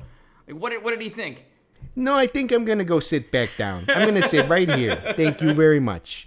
You know, and trust us when you hear this voice. This is what this guy like sounded like. I have full confidence that this is what this guy sounded like. But yeah, I even think he tried to sit down in the aisle at some point, like on the stairs in the aisle. Yeah. Oh, definitely. And the security guards were in a tough spot because like it's a baseball game, it's a family event, and like you know you can't rough the guy up like there, right? You know, because it's gonna upset people. It's not like you're at a bar or a strip club where like the bouncers can just like take you out back and fucking punch the shit out of you. Yeah, it's not that. I meant to watch to like go back and look at the broadcast because I almost feel like some of this was maybe on camera during the game because they were really just like they were really like third, fourth row right behind home plate. All of this was going down, which also means that guy either he snuck down there or he paid like $250 for those seats and got himself tossed. But yeah, so I will say. There was like the 3 of them up there, the 3 security guards, and then we did see like 3 more security guards kind of descend upon him. And at that point, when the head of security, because the guy's back was, he was facing the field, and the security guard was facing him, and so the security guard could see behind the guy who was getting tossed. And over his shoulder, I think he saw like the 3 backup show up, and I think at that point he escalated the situation, and he's like, "All right, that's it, buddy. Like, let's go." And like they started now pushing him up the aisle, and then those 3 reinforcements showed up, and then they did put hands on the guy and like physically force him out. But I will say, as soon as like they started pushing him, he did start walking again.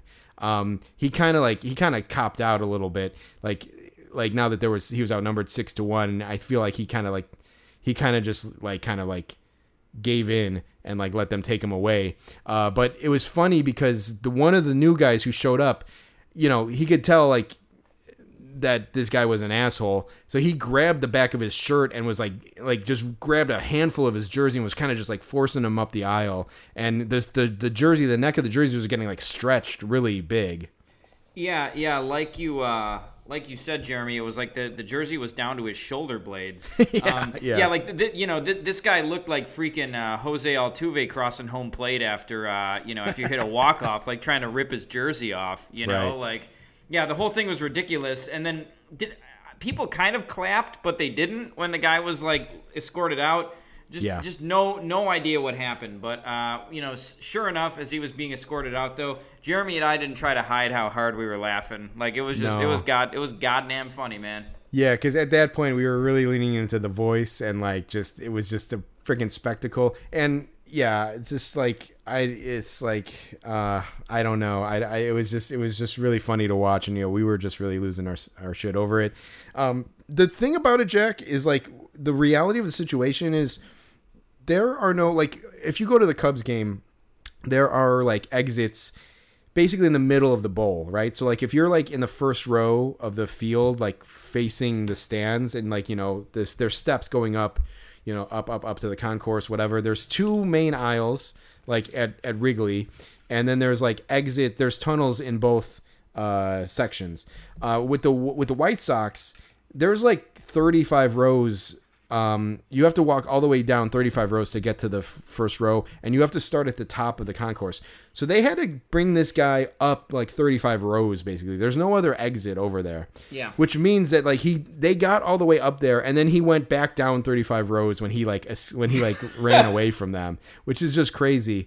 So like, yeah, I wish that we saw that happen because, yeah, we took our eyes off of it, assuming it was over. And then like, yeah, to our amazement, he was back down there and, and like, yeah, I don't think I'm leaving. Like, it was hilarious. It was really just one of the funnier fan interactions we've seen. It was, and it was the whole thing very White Sox. Only at a absolutely. White Sox game. Bottom of the ninth inning rolled around. White Sox were still losing 6-1. Most of the people in the stadium were gone. There was this one guy behind home plate. Again, he was in like the scout seats. He had, third row tickets.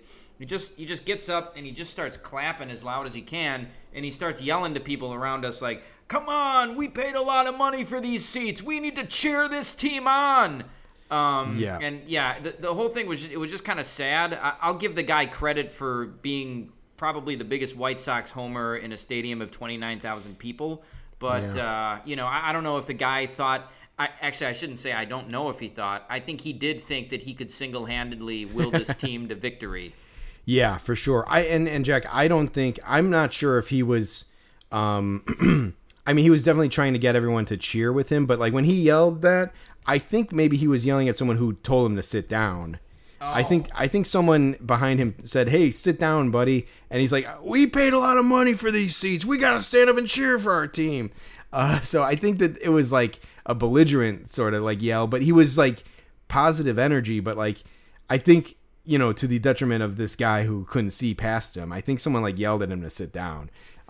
So of course, stepping over this guy to like try to like stand up and make yourself like the head cheerleader of the team. But it was he was yelling and just animated, and he looked like a wrestler again. Like he looked like the guy like Big K, the guy who threw the asshole first pitch at the last Cubs game we were at. He had like long curly, kind of like curly shaggy hair, and like I think he had a bandana on also, and like just a complete loudmouth.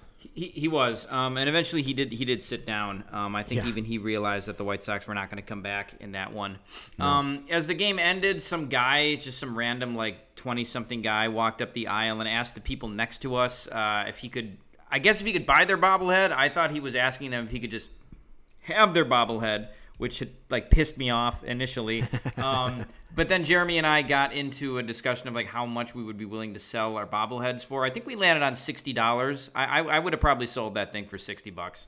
Yeah, I was I was saying if I legitimately wanted to sell it, I would probably say 60. If someone asked me how much I would sell it for, and like I had no interest in selling it, which I don't, I would have said maybe $200. Looks like they're going for about like $50-$60 on eBay. So yeah, I guess if you want to make a buck selling it, but it's a pretty cool bobblehead, so I'll be holding on to mine. Yeah. But yeah, so the people next to us had like 2 or 3 like in a bag in a seat in front of them. So like, I don't know, like I guess you see someone with 3 and you'd think maybe they would want to sell one, but they're probably bringing it home for their kids or their grandkids or something. So, but yeah, so the game ended. We kind of like shuffled out of there, and like a lot of people leaving for the exits. And like, there's like, I mean, I'm sure some people left before the game. I mean, hell, it was, what was it? 6-1 or something? Was that what the final was? 6-2. I think the Sox ended up scoring 1 run in the ninth. That's right. Yeah. So yeah, 6-2, and like, but so some people left, but there's still like a lot of people like shuffling out. I mean, there's thousands of people trying to shuffle out of the stadium at once, and like it's like everyone's just trying to get out of the stadium. And there was this fucking doofus in front of us, this big tall doofus, who kept turning around, who was like walking, but then would turn around and still kind of keep walking, and he was right in front of us, and like it's like, and like I kept charging at this guy. And he turned around like, what, Jack, like 4 or 5 times? Yeah, at least. He would take like 3 steps, and then he would turn around, and then he would take like 3 more steps, and he'd turn around again. And it's just like, dude, if you're waiting for somebody behind you, just wait. Don't keep just walking. Pull over, pull to the side, and wait. But yeah, and so like I was right behind him, and so I kept actually every time he turned around, I kind of like walked faster and kind of darted right at him. Yeah. And eventually, after like the third or fourth, or like the fourth or fifth time that he turned around, I just walked past him, and I think he was with some like two guys next to him, and I just kind of like. I like intersected their I split their group because like this guy needed to be taught a lesson to not keep turning around. Yeah, definitely. And what's worse is that he looked like a fucking goofball. Like he had like he looked like he had like googly eyes, and like I feel like he had like stupid glasses, and he just looked like a doofus. And it's like get out of my way, dude. Yeah, it was ridiculous, and so right as we shook ourselves of that guy, there was this dude we saw. He was a bald guy, and he had two beer cans positioned on his head like antlers. Jeremy, I don't understand it. Were they glued to his head, or could they just stay on his head? No, so the little like kind of cup at the bottom of the beer can and a bald head, like you can suction them to your head. So that's what that guy was doing. Years ago, my wife met a guy at the airport who like clearly did this for a living, like made appearances as like the beer can head guy or whatever, and he could put like 8 on his head or something. Jesus. And my wife got like took a picture with him, or took a picture of him or something with the beer cans on his head at the airport. So this guy was like doing his tricks at the airport. I don't know how he got the cans through security, but this guy like did it for a living. The guy at the White Sox game was just doing it, and like he was also like he wasn't making any deal out of it, nor was anyone like making a big deal about it to him. So like some guy actually went up to him and he's like, yeah, so I think we're going to meet Bill over by gate 5 or whatever. And he's like, yeah, okay. All right. And then they just like left, and the guy walked down, like we left the stadium. We go down like the ramps, and we circle around. You go in like that endless loop of ramps until you get to the bottom floor. And we just kept seeing the guy, and the guy was just walking out like it was normal with 2 beer cans suction cup to his head. But again, that's what you get for going to a White Sox game. That's what you see. Yeah. And so as we were walking out, just one final insult. We were walking back to our car. I think was it down Shields that we were walking? Yeah, we walked up Shields back to the car, and this was only like a block. I feel like we were still like kind of, maybe we were just north of like that parking lot, but we were still like right by the stadium basically. Yeah, and so there was this guy, this city worker with like a city truck, and he had a cherry picker on the back of his truck, and he was loading like branches into from the sidewalk in like big parts of tree trunks and stuff into a what do you call the pickup, like the back of the truck? Yeah, the dump truck type of section. Like it was like it was like a claw arm. Like I don't know what you call that thing. Now we sound like, now the White Sox people would make fun of us for not knowing the name of a heavy construction machine. But like there was like the claw machine, and he was just this big mass of human sitting in this little chair, and he was like kind of like backward, like he was kind of like just poured into the seat, and just like leaning back on this chair with the joysticks in front of him and controlling this claw arm. And this claw arm was just like swinging around, dropping to the sidewalk, picking up like branches and like broken pieces of tree. He had this weird like brush thing, this weird like huge like industrial sized bristle thing that like, I don't know if that was like fell or he was using that to sweep. It looked kind of like bristles. Like he was, I don't know if he was like sweeping up the sidewalk with it, but then he picked that up and put it in the dump truck part, and was just picking up these things. And we were gonna walk by the arm, the grabber arm, whatever. And like Jack was like, "Is it safe to walk by here?" And I'm like, "I don't think so." I'm like, "Let's cross the street." And like we crossed over to the other side, and this guy is just like willy nilly, like swinging his arm around, picking up these things, but like. It's like a block north of the stadium, and like there's thousands of people like walking up this street, and he's just like swinging his arm around, like and like with this huge vehicle parked in the street, and it's like, what is going on here? Like, it seemed like he was going rogue. It seemed like he just like took this truck and like cut off some branches of a tree and then was just picking them up while the White Sox game was letting out. Like, who would allow that work to happen amidst like all these people? Like, it was just weird. And he was the only guy. Like, normally when like a city work is happening and there's a big truck, there's like a crew of guys, and this was like the only guy there. Yeah, it was at the least weirdest two. thing. It's the only time I've ever seen a guy operating a piece of heavy machinery, A, that close to live people, but B, by himself. He was totally by himself. It's like he had stolen the truck, like you said. You know who he looked like? Did you ever see the movie WALL-E? No, WALL-E, like the animated one? The Pixar one. Yeah, he looked like one of the humans in the movie WALL-E. Okay. So that's not a flattering comparison, but that's what he looked like. To me, he looked like King Kong Bundy, the wrestler. Okay. Yeah. But it was the whole thing was completely inexplicable. But by the way, I'm only going to like compare White Sox game attendees to professional wrestlers from now on. I think it's a fait accompli. Like, it's like there's no point in trying to say that they look like anybody else but someone who appeared in the WWF. So yeah. That's a wow. Do you know what King Kong Bundy looks like, Jack? I've only seen old King Kong Bundy. Give a quick Google image search of King Kong Bundy. Okay, I'll look up that if you look like a human from WALL-E. Okay, yeah, because I just did King Kong Bundy. Okay, yeah, that's good right there. Yeah. Yeah.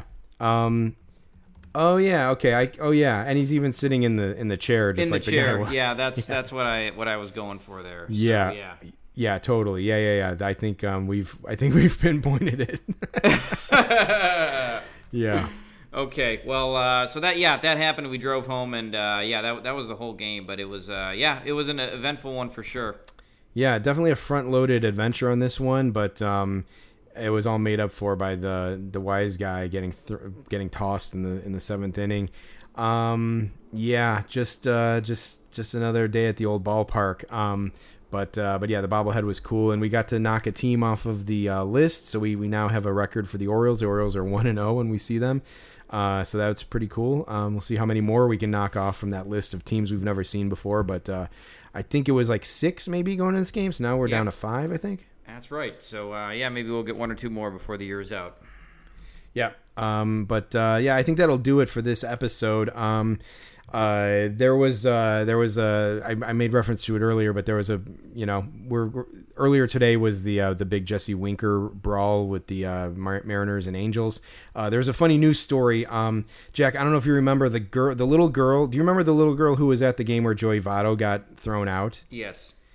So that girl was also at this game. Really? And she was there to see Jesse Winker and Eugenio Suarez. You're kidding. No, there's a picture of her on Twitter like crying, which is like sad, but also just too sad to not laugh at. It was just like too funny. She's like the Nick Castellanos of little girls. Yeah, no, or like the Forrest Gump of like baseball brawls or something. Right. Like, yeah, it's so hilarious. Like the mom posted a picture of her and she's like crying. Then it turned out that like she, the same way that Joey Votto like signed an autograph for her and said like, I'm sorry for getting thrown out of the game. I think Jesse Winker also did that for her. So, I mean, this girl's cleaning up. Like she keeps missing these players, but she's getting these amazing autographed baseballs and meeting these players. So it's way better than just seeing them play in one game and, probably going 1 for 4 or something with a single, so it's pretty cool, but it's also crazy that happened and sad, but also funny. And just crazy that happened again. Yeah, it is. What are the odds? A and B. I remember Joey Votto apologized for getting thrown out. Jesse Winker should have been like, "Yeah, I'm sorry. The Angels are barbarians." Right. I know. It's like I'm sorry I got thrown out, but are you kidding me with this? Yeah. Like, we didn't even hit Mike Trout, but they threw at me anyway. So that I'm sure that'll be a bigger story as as more people like talk about the brawl and stuff. But just happened just a few hours ago. So, but yeah. On that note, I think we should wrap it up. Definitely follow Rain Delay Theater on Twitter at Rain Delay Pod and hashtag Rain Delay Player of the Day. Yeah, absolutely. We will see you next time. I'm Jack Swakowski. And I'm Jeremy Dionisio. Later.